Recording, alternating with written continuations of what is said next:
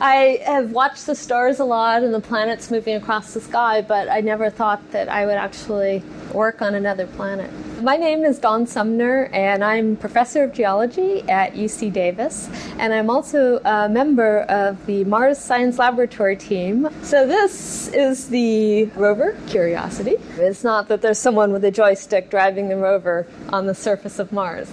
We have this whole long process. There is an almost exact copy of it at JPL. So every command that they send up to the rover on Mars, they want to test and make sure they actually work first. Once that plan is checked, the signal goes to the Deep Space Network, and one of those telescopes sends it up to the rover, to the high-gain antenna right here. The rover receives the commands, and then it proceeds to implement them on its own.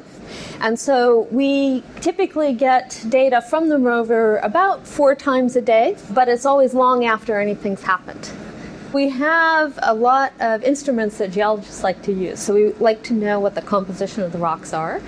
This big instrument at the top is called ChemCam, and it has a laser that vaporizes rocks at a distance. And from the color of that light, it can tell something about the composition.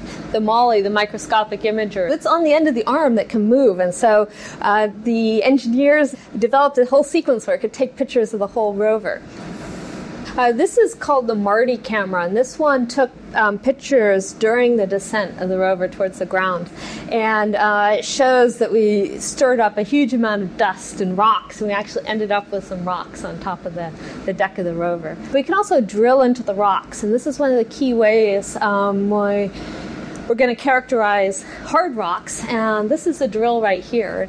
We have these 2 instruments that are inside the rover body. These are the inlets that go to those. They measure the mineralogy and the composition of the samples. It's taken literally thousands of people working specifically on this project to do it. A grand adventure that's good for science and good for society.